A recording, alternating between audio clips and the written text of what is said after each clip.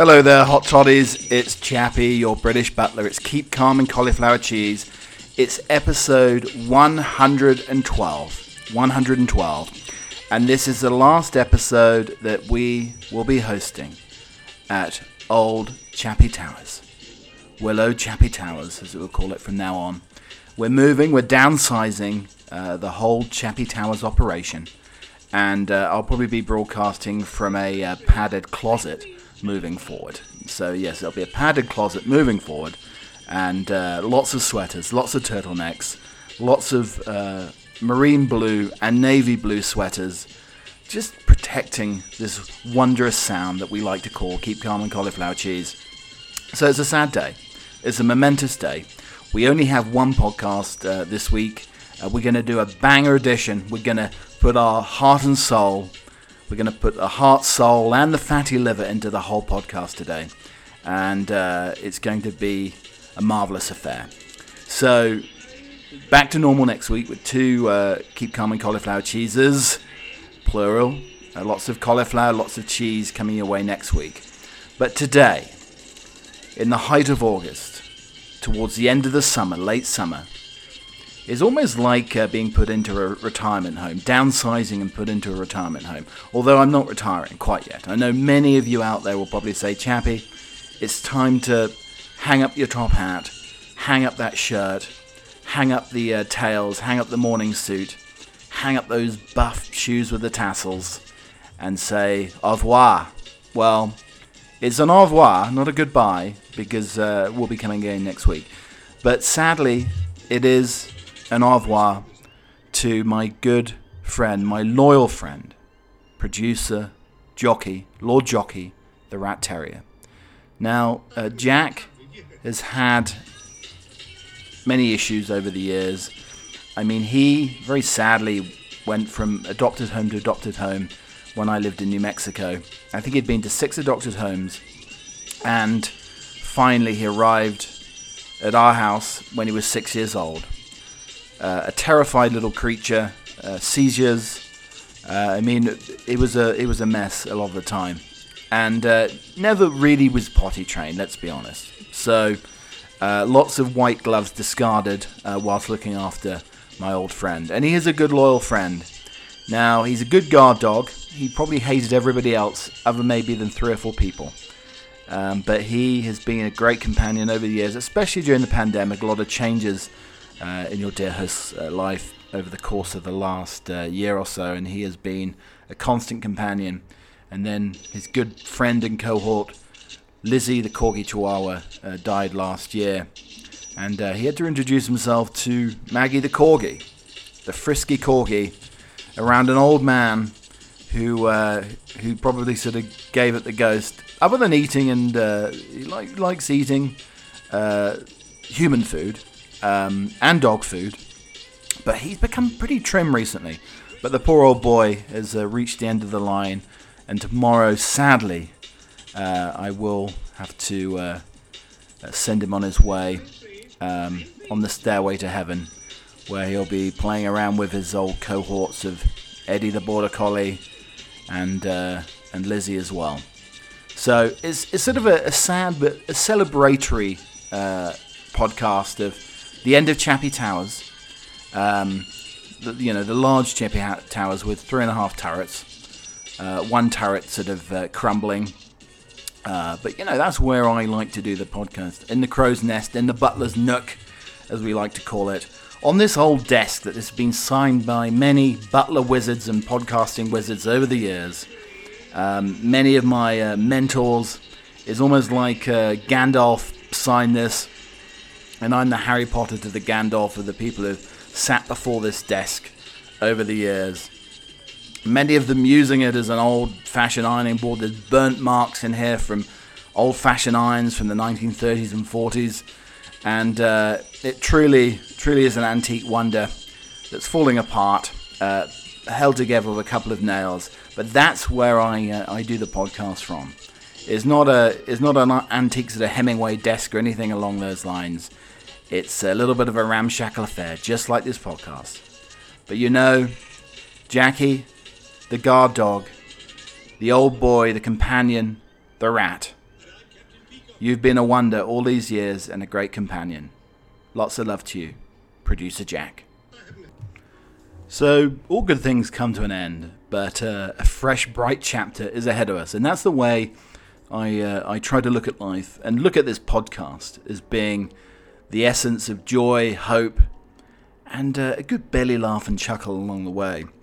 But this week on the podcast, on this bumper edition, this final Chappie Towers edition of the old Chappie Towers, not the final edition of the podcast. I know, as I said, the deep breath out there. Oh my gosh, where's he going? Is he taking to Broadway? I wonder. No, but today on the podcast we have the double bubble curry. Something I saw that was a little bit of a tagline that did make me laugh and wonder what they were selling. This week we have some great music on the Chappie Musical Emporium edition, the Butler edition Emporium. We have new songs from Holly Humberstone. We do have some old classics. We have some ELO, Don't Call Me Baby, Love Is You, Carol Williams. So lots and lots coming away on the Musical Emporium edition of the playlist. And one of the things that it was quite interesting. So I took an Uber. You know, people think normally you have to take the horse and carriage or whatever. Well, he's British, you must have square wheels. But no, I didn't. I took an Uber and met a delightful young lady who told me about a band that she has with her boyfriend, Andy Babb and Laura L. Like elevated folk indie music. A delightful listen, but we'll be having one of their tracks on the Musical Emporium. If you like a little jig, if you like to dance, and the Spotify playlist version of the show of Keep Calm and Cauliflower Cheese is the place for you. And some of the other things that we may or may not be talking about, because like I always say on this podcast, nothing's carved into stone. There's no Moses tablets with the playlist carved into stone here. Also, I prayed to the rubbish gods this week. Also, the spicy pickled mix that may have a double use. The cidery, vinegary, appley drink that may have a double use as well. Why you should be promoting your podcast on LinkedIn, I think not. Also, the love of nudists and their Little Johns ruining Sherwood Forest. A milkman was arrested after being mistaken for an early morning burglar. Oh, just trying to give her the gold top, governor. You know, it's like Ernie the fastest milkman in the West, who's going around the neighbourhood giving his gold top to all of the housewives.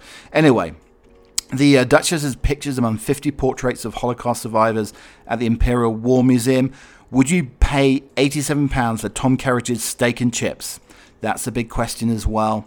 €500 muddy wine helps Germany's flooded vineyards clean up. Also, the Prince William used to call the Queen Gary when he was a kid, according to Romper. Wanted hermits to pretend they are in Mars for a year. And also, so I mean, tell you what, I'm sort of a hermified butler. So, you know, I could pretend to be on Mars for a year. Also, the Association of Yorkshire Puddings of America are reuniting, and with a quest to make the perfect Yorkshire pudding. So the perfect Yorkshire pudding. Explorer finds naughty boy's room and bottle of HP sauce in abandoned brothel. I tell you, we're full of the joys of spring here on Keep Calm and Cauliflower Cheese. And also, Dana Mercer warns how influencers edit bikini snaps. Now, I always like to edit out my Victorian bathing suit and replace it with a thong bikini. I think it's more becoming of me. I think that's what everybody wants to see. A slightly rotund, slightly large fellow with a thong bikini on. I mean, hair everywhere. The most hirsute bikini that you'll ever see. And that's what I try to do as my approach of being an Instagram influencer. We have some trump or trombone. We have an enigmatic English eccentric Prime Minister. And that's the show. That's the drum roll for the show today, peeps. But today, we're celebrating one last time in the Butlers Nook with producer Jackie.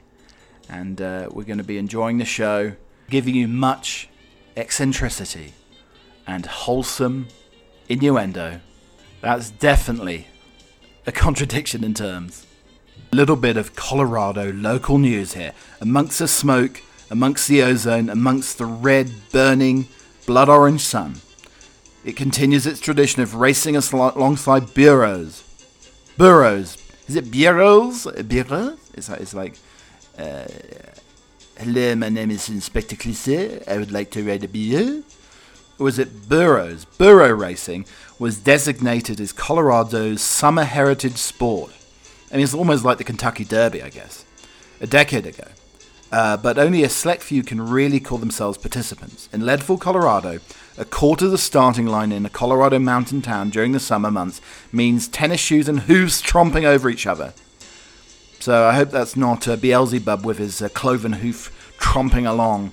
They're ready to race side by side. Bureau racing isn't for the faint of heart.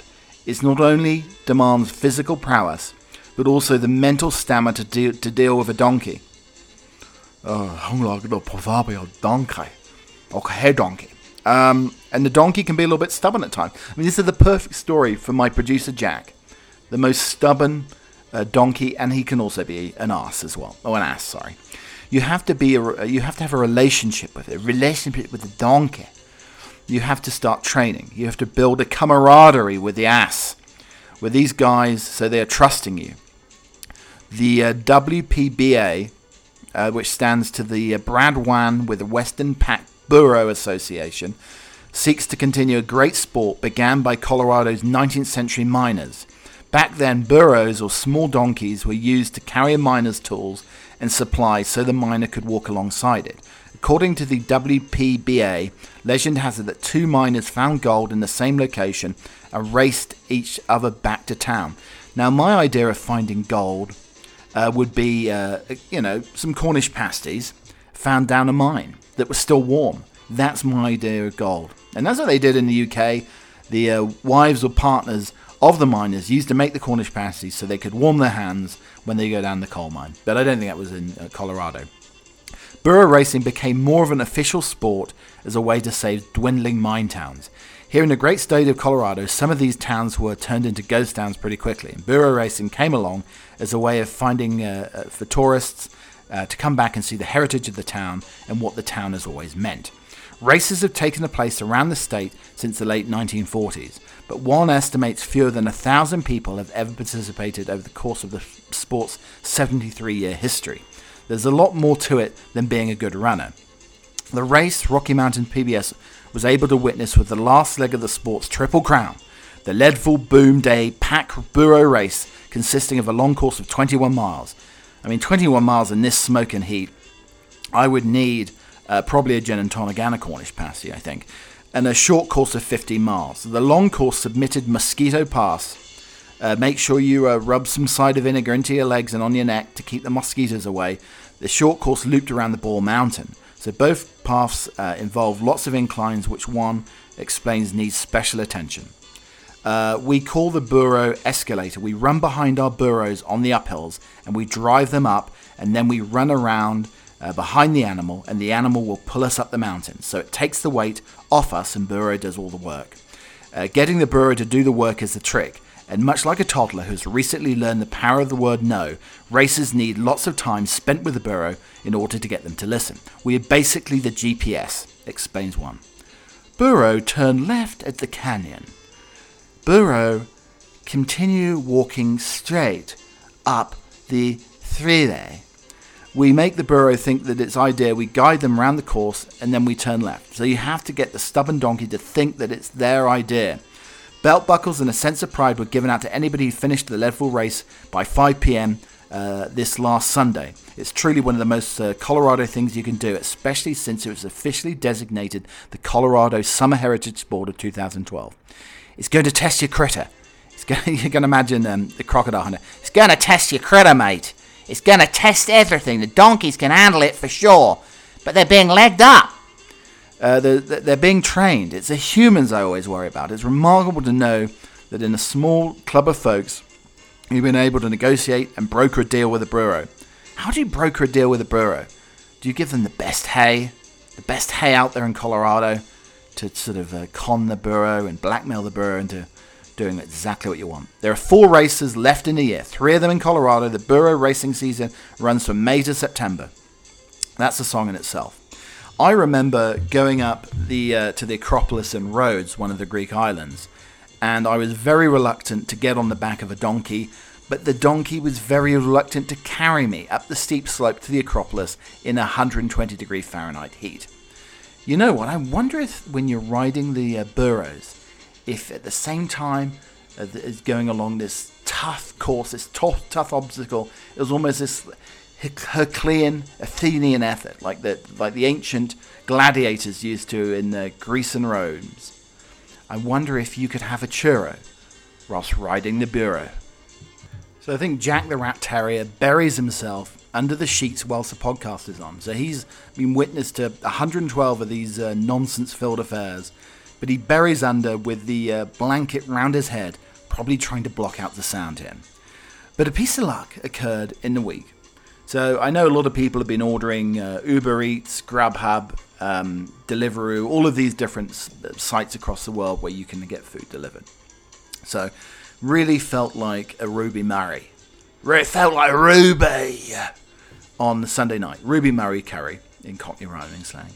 And it really felt like that. And I thought, well, samosas, butter chicken, naan bread, maybe a bit of the Chinese fried rice as well. The Hyderabad house here does a wonderful job putting together.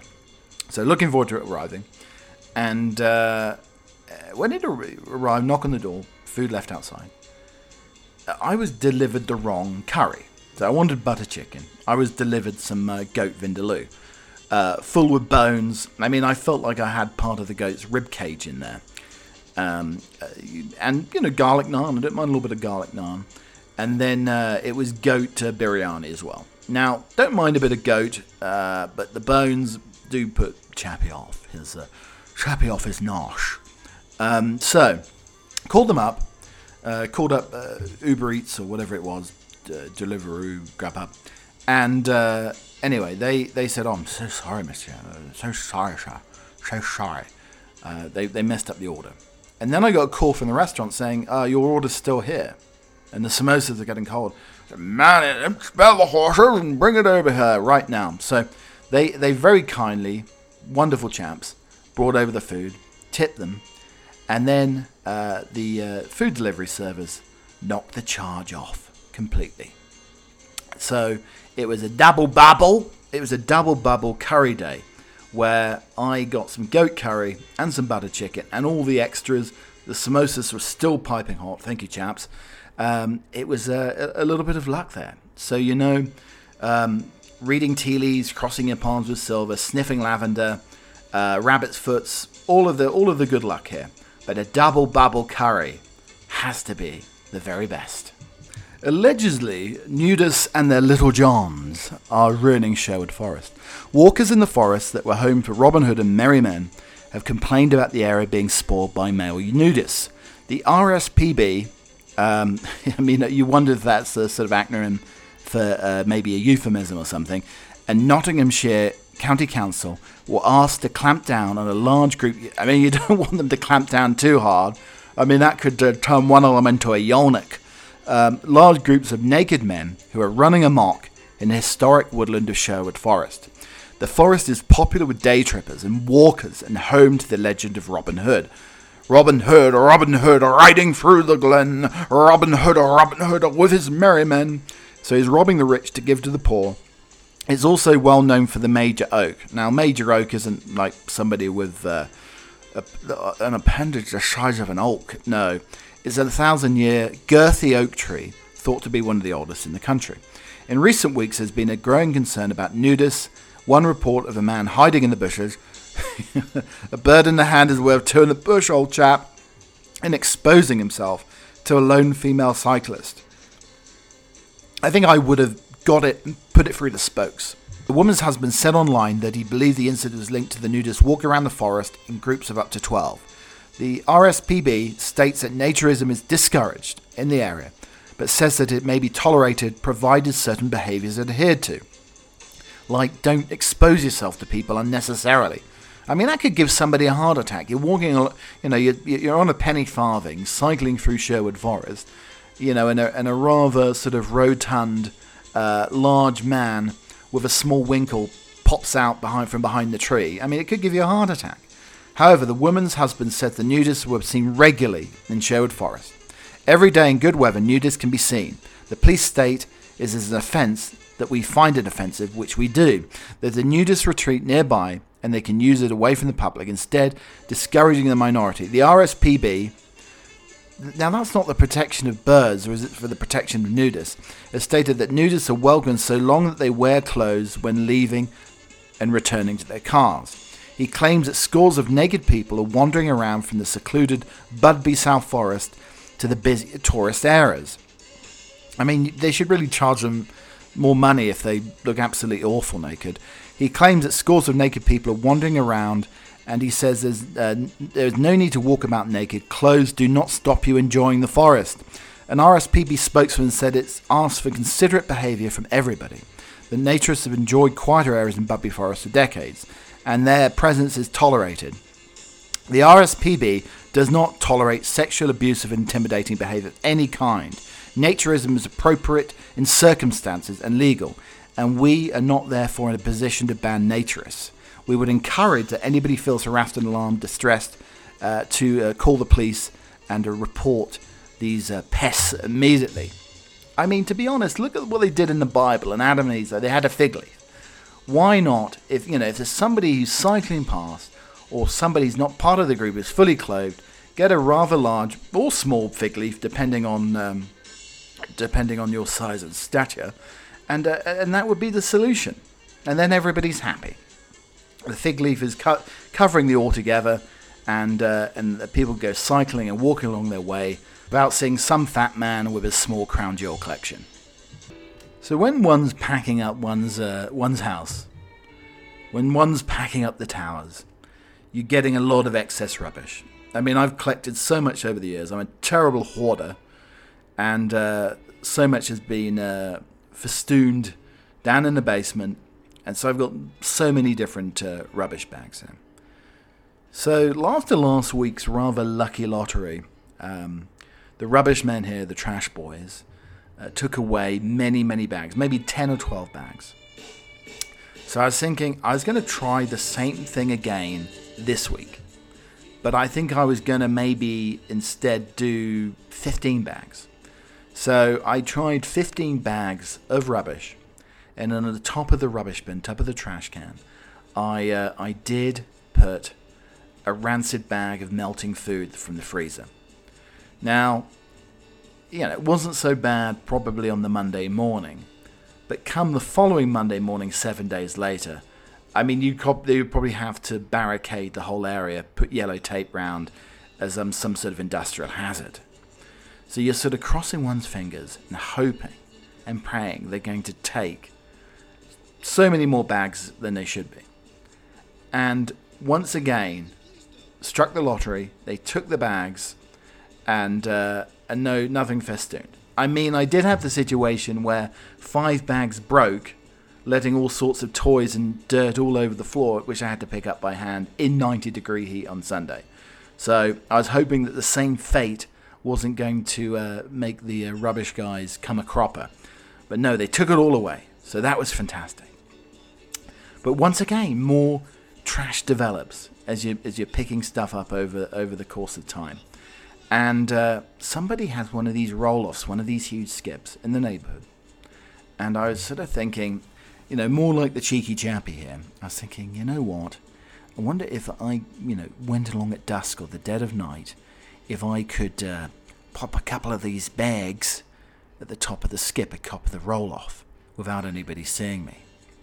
So I trundled along like a thief in the night, and almost like an Olympic sport, like a lasso going around my head. I rolled and circled the trash bag around my head in celebration, and luckily in one piece it went onto the roll-off right at the top, Other people have been doing the same thing. I feel very bad about this. My conscience is going to be pricked forever for doing this. But more of the chappy trash at the top of the skip.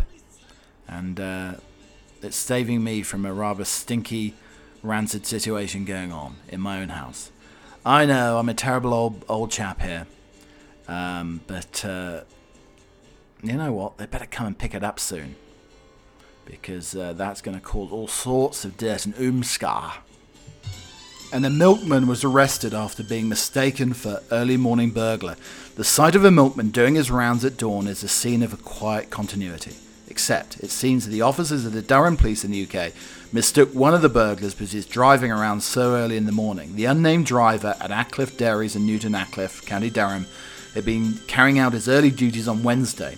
When he spotted police gathered outside the local shop, he became alarmed when he noticed the officers following the van he was using for his deliveries. After being pulled over for questioning, the driver was allowed to continue on his round, only to be arrested again while stopping for a coffee a quarter of an hour later. 3 police cars descended on the scene and ordered him out of the van, and he was still carrying the milk. Police later said they'd suspected the driver committing a burglary at the shop. The driver's manager, Russ Gibson, said the ordeal was crazy. The driver said the police were following him and pulled him over.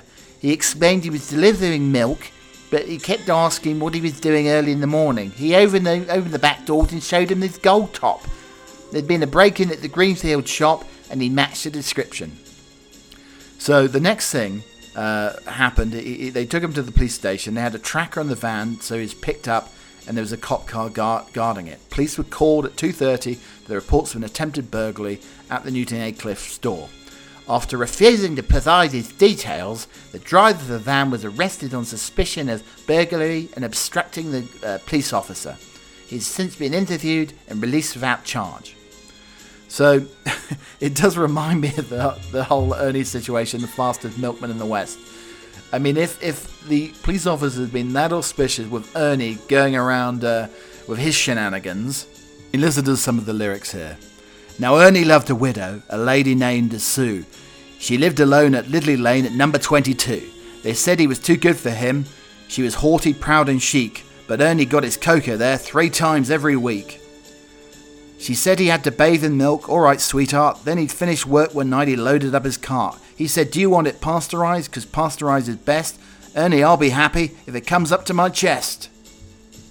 So lots of clunky gear changes on the podcast always, but just wanted to reflect, just reading some pieces on Twitter. People recently lost their dogs and said it's coming to Jack's end of his life. And people say, why are you so upset? It's just a dog. And it always makes me think of this poem, which is called Just a Dog. From time to time, people tell me, lighten up, it's just a dog. Or, that's a lot of money for just a dog. They don't understand the distance travelled, the time spent, or the costs involved for just a dog. Some of my proudest moments have come about with just a dog. Many hours have passed with my only company was just a dog. But I did not feel slighted. Some of my saddest moments have been brought about by just a dog. And in those days of darkness, the gentle touch of just a dog gave me comfort and reason to overcome the day. If you too think it's just a dog, then you probably understand phrases like just a friend, just a sunrise, or just a promise. Just a dog brings into my life the very essence of friendship, trust, and pure, unbridled joy. Just a dog brings out the compassion and patience that make me a better person. Because of just a dog, I'll rise early, take long walks, and look longingly into the future. So for me, and folks like me, it's not just a dog, but the embodiment of all the hopes and dreams of the future, the fond memories of the past, and the pure joy of the moment. Just a dog brings out what's good in me and diverts my thoughts, away from myself and the worries of the day. I hope that someday they can understand that it's not just a dog, but the thing that gives me humanity and keeps me from being just a man or just a woman. So the next time you hear the phrase just a dog, just smile, because they just don't understand. So I was reading one of the very fun named companies ever, the Super Fit Cult of Sweaty Betty. There are 2 ways, this is with Hilary Rose in the Times, there are 2 ways to approach working out. Option 1 is to wear old t-shirts and saggy leggings that make you look fat and feel depressed. Option 2 is to wear well-designed workout gear in fitted, flattering, breathable fabrics that makes you look good and feel motivated. Either is fine, your call. But there's a reason why Sweaty Betty, I should have come up with the name of this company, has been sold to an American shoe manufacturer, Wolverine. And there's a reason that gyms up and down the country, people are clocking up the logo on your leggings because there's only two worth wearing, Sweaty Betty and Lululemon. With a logo that looks like a ram's head is actually as stylized as you can see. And have to concede makes a lot more sense. Both companies founded in 1998. Britain, Tamara Hills Norton was bored with bland, shapeless sportswear and wanted to make it cool to sweat. I must be the coolest man in the world then. She opened her first Sweaty Betty shop with her husband Simon in Notting Hill, West London, believing that some women were just put off by tough, aggressive, just-do-it philosophy of Nike. She suspected they wanted clothes that made them look good. A pair of 75-pound power leggings is sold every 60 seconds for Sweaty Betty and counts the Duchess of Cambridge and Jennifer Aniston amongst its fans. Tamara and I started this business because we felt that a healthy lifestyle coming that was not too preachy or too serious. Post-pandemic, Sweaty Betty's chief executive officer said that brand is ideally placed for customers who do yoga class in the morning and cycle to the office. That sounds just like me. Absolutely. At the time, everybody wore their worst clothing at the gym. Yoga's about sweating. As the cotton got wet, it started to bind. On top of that, the instructor couldn't really align the body very, very well. And then Lululemon and Sweaty Betty leggings are worn by J-Lo, Kim Kardashian, Duchess of Sussex. And the pandemic has been a boom time for athletic leisure wear, or athleisure, as it's sometimes known. So more and more of us live and work in these clothes for more of the time. You know, I've got a pair of very tight Lycra on at the moment. Really focuses the mind during the podcast. So yes, you could wear a grotty old t-shirt to work out. You could go for a coffee or a meeting straight after wearing saggy leggings that make your bum look like it reaches your knees. Or you could wear leggings that will lift your bum and that will look just fine on Zoom. I don't show my bum off on Zoom. Don't know what these chaps are doing, chapesses. I take a pair of Sweaty Betty leggings that somehow make me look like I've never had a bacon butt in my life. But I do eat a lot of bacon butties. Good on you, sister. So people have been saying in the week, you get all these podcast promoters who are making a penny off, or maybe it's even snake oil salesmen are trying to make money off podcasts.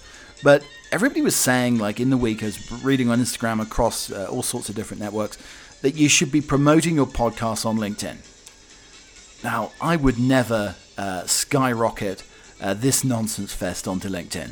I mean, I really wouldn't. I mean, people, my Butler colleagues would be head in their hands if I promoted it on LinkedIn. I mean, first of all, it's whimsical, nonsense-ridden, buffoonery, basically. And I don't know if that has a place on LinkedIn. I mean, there's probably some podcasts that would do very, very well business promotion on LinkedIn. But I think this sort of thing, I mean, this is more suited to Clubhouse or sort of more niche areas as well. As I said, if you're burro racing or if you're rolling cheese down a road, now where would you promote cheese rolling competitions or having a bath and baked beans? Now, that's where I need to promote this podcast, without a doubt. So the AI elves have been very busy. The artificial elves who follow me, almost in a social dilemma fashion, have been incredibly busy this week. So I get something that basically says, why are porn ads saying to put apple cider vinegar on your... The apple cider vinegar imagery is haunting. Folk remedies involving apple cider vinegar have been around forever. The thought of putting something from your cupboard could be magically grant you a massive schlong is tantalizing. Could soaking one's penis in apple cider vinegar make it more sizable? Well, this is what the ad's saying. Wouldn't it burn? Yeah, I mean, the whole thing is, most people have the apple cider vinegar and water it down. I do a shot of it, completely natural, darling, unfiltered with the mother, and it does all sorts of wonders. But I'm not going to start soaking any other appendages in apple cider vinegar. I'm certainly not going to do that. And it made me think there's a special Chicago pickled mix called Giardinara.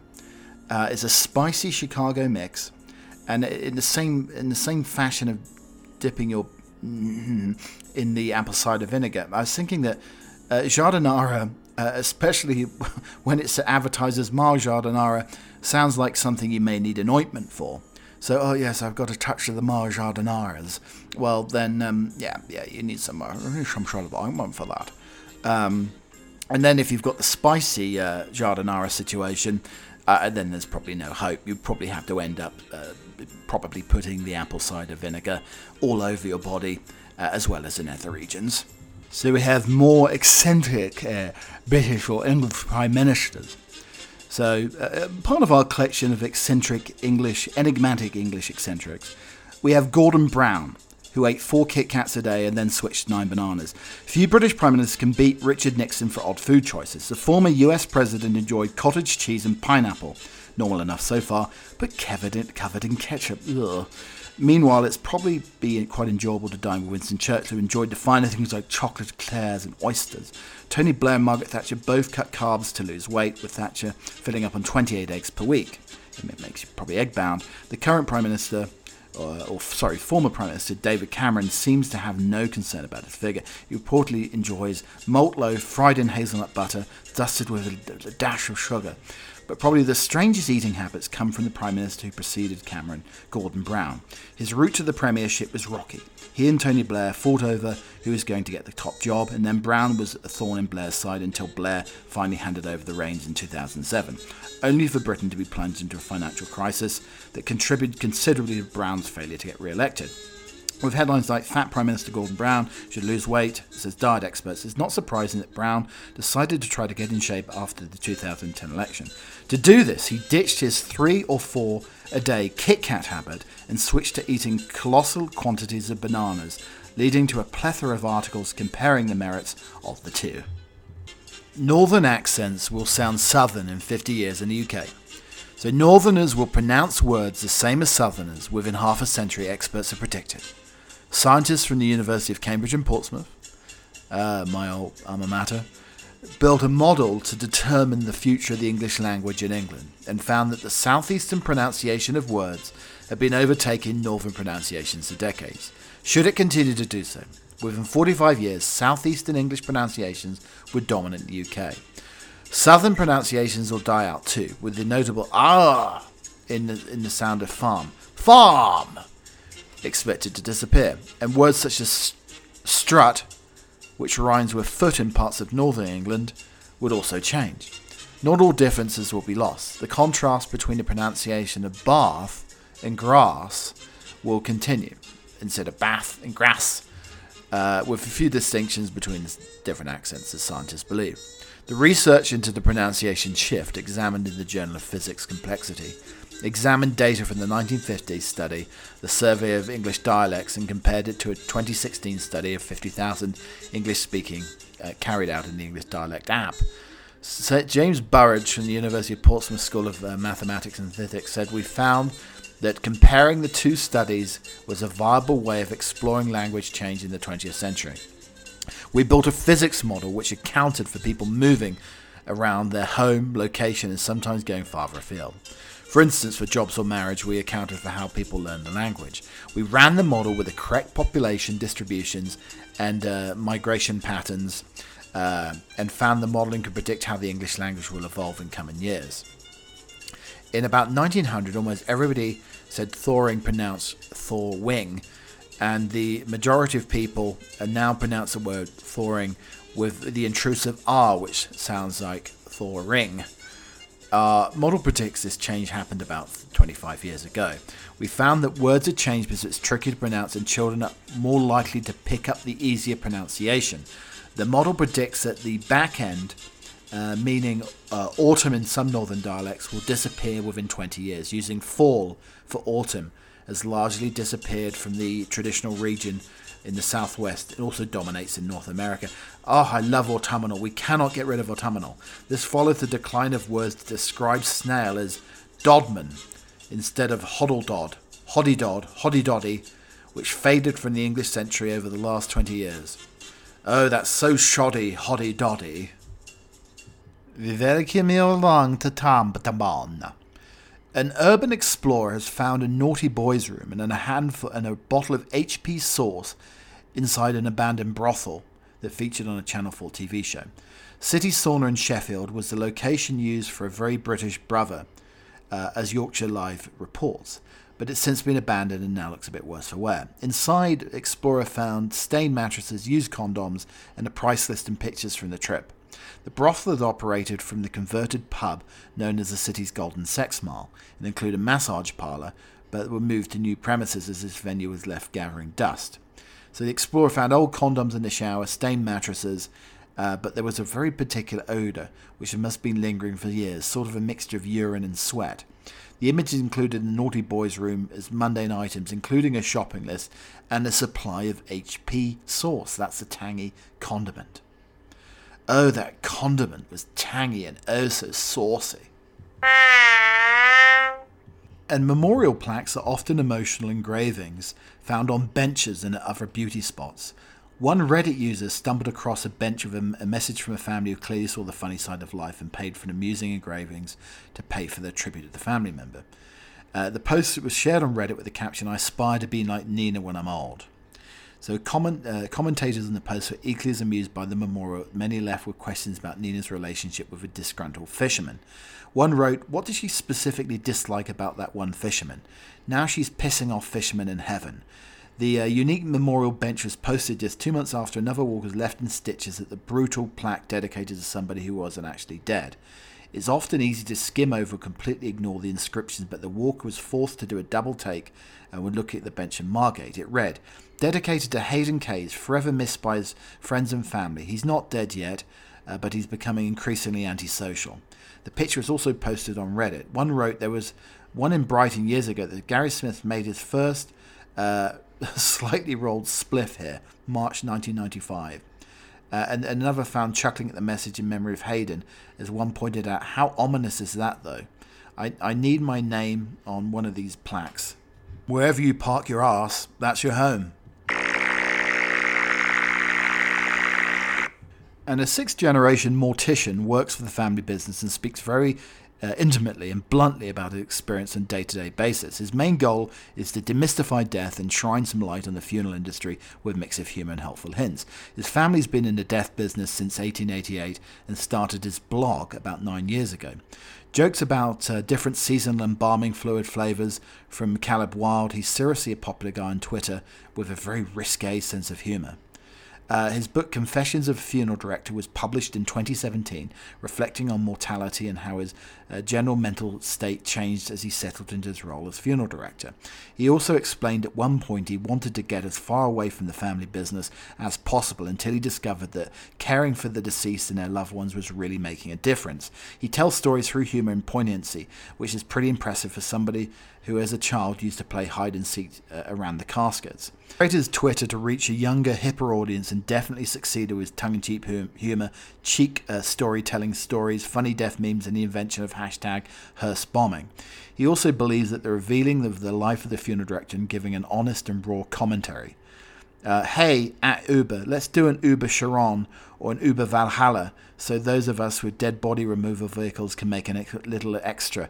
Hashtag Death Care Taxi, hashtag Uber Deadpool, hashtag the real Uber Black. There's some crypt comedy from the Catacombs. It's crypt comedy from the Catacombs. The Undertaking the Mickey. He earns every client.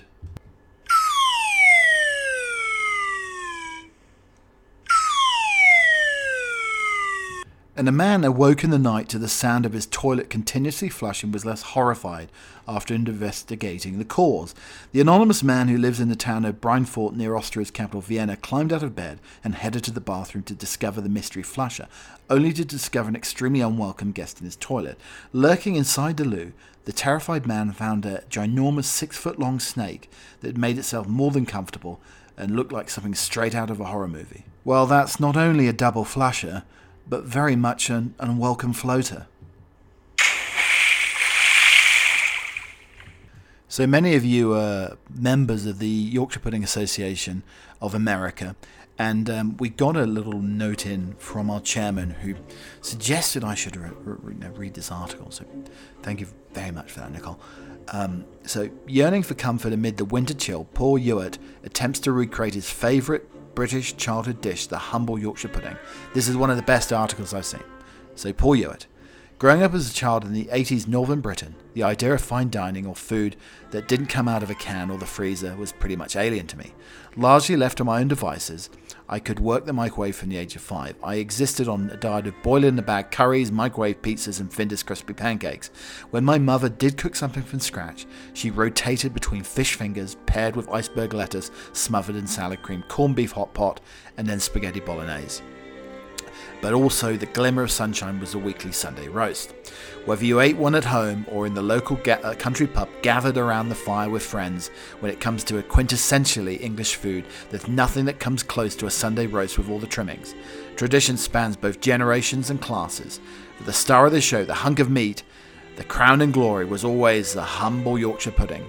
Light, crispy, fluffy on the outside, soft and chewy in the middle, and gorgeously golden brown in colour with those savoury pancake-like creations made from flour, eggs and milk. I can picture the weekly ritualised preparation, my young nose pressed against the oven window, watching the batter magically rise and darken as steam that rose from the saucepans containing carrots and broccoli filled the kitchen. Once ready, the puddings filled the brim with hot bisto, crowned with a mountain of meat and veg on the plate, apple crumble and custard followed, and then in front of an episode of Antiques Roadshow, bliss, bliss, bliss. Yorkshire puddings were traditionally served as a starter with gravy to curb appetites before the more expensive meat was served. The first recipe for dripping pudding made its debut back in 1737. The Whole Duty of Women is a classic example of Northern thrift and penny pinching by placing batter under the meat as it cooked, and while the dish is now forever interlinked with Yorkshire, it was Hannah Glass in Northumberland in 1747 who wrote about the art of cookery made plain and simple. So, Ewart talks about the sort of basics here. So the batter basics. All batters in Britain at least are made from the same ingredients: flour, eggs and milk, a mixture of milk and water. Use self-rating flour, says Nellie, pure milk rather than milk and water, as I think milk is best for the fat factor. I've never used water ever. When it comes to the number of eggs, you don't want the batter to be too quiche-like, so a litre of milk, I use 2 eggs to ensure the puddings are crispy, and then I add my salt, and then the batter is mixed. While not traditionally, Nellie also adds some star anise, nutmeg in the mixture. Nutmeg also goes well with beef and horseradish, so I adore it, but the top tip is to make the batter the day before to let it rest. Finesse your fat. That's what I do on a daily basis. Back in the origins of the pudding, it was made under meat roasted on a spit. Delicious dripping was the go-to. These days, varying oils are being touted as the best for the job. I use half beef fat and half vegetable oil. The beef fat is for flavour, but the vegetable oil can be heated up quickly to use on a high temperature without burning. I would personally use either the dripping or the butter flavoured shortening as well. And then handle the heat. The most common stumbling block when cooking Yorkshire puddings is the challenge of choosing the right temperature. I heat the trays with oil at 220 degrees Celsius and leave it in the oven for a good 6 minutes so it gets really hot. I then fill the mounds halfway with the batter and stick it back in the oven and cook for a further 8 minutes before dropping the temperature to 180 or 3 or 4 more minutes. Just like a souffle, many people open the oven up too early. The rule is look through the glass but don't open it. If you open the oven, you risk deflating your Yorkie. And there you have it. Top tips for the ultimate Yorkshire pudding. Thank you to the chairman of the American Association of Yorkshire Puddings. Thank you for listening to this rather emotional last chapter here at Old Chappie Towers. Up in the Butlers Nook one last time. I'll be in the closet next week amongst the sweaters and the jumpers, maybe for some more jumper Jenga. And it's been lovely and wonderful having Mr. Jack the lad, Lord Jockey, in my life for these last 10 years. He's been producing this show, basically, grunting and snorting and a disdainful sniff or a disdainful growl or grunt, like a little piggy. But so wonderful to have such a good companion in my life. And over the last year, he's been a very good cuddler and a very, very sweet boy. But he's now ready for his freedom. Thank you very much for listening to the podcast today. As I said, it's been a bit of an emotional one. It's been lovely having you here. Across all the platforms, you can listen to the audio version. But you know, there's a little crack in the tower up to the Butlers Nook here. And some days when I'm not broadcasting the podcast, I can listen there and hear the echo of Keep Calm and cauliflower cheese. Something that I know the dogs, Jack's been attentively listening. George often, the border collie, goes downstairs, and Maggie's in her own room chewing up the bones. But appreciate having you here and listening to this rather whimsical podcast. So you may be laying back on your hammock, sipping a nice cup of tea or maybe a favourite cocktail, enjoying the late days of summer, the dog days of summer. But coming up next is the poem. So I'll be almost on my little barge floating away to the distance to my new location, and I see my good friend Jack doing the same, floating away with his companions, Lizzie and Eddie. But they will not go quietly. They will not go quietly, the pets who shared our lives. In subtle ways they let us know their spirit still survives. Old habits still can make us think. We hear them at the door, or step back when we drop a tasty morsel on the floor. Our feet still go around the place the food dish used to be, and sometimes coming home at night we miss them terribly. And although time may bring new friends and a new food dish to fill, that one place in our hearts belongs to them and always will. So this Bonanza edition of the podcast is a little longer than normal, but this is the only edition we're going to have this week. But I will return. I shall return next week with 2 new podcasts in a new location. Until then, have a good week and cheerio for now.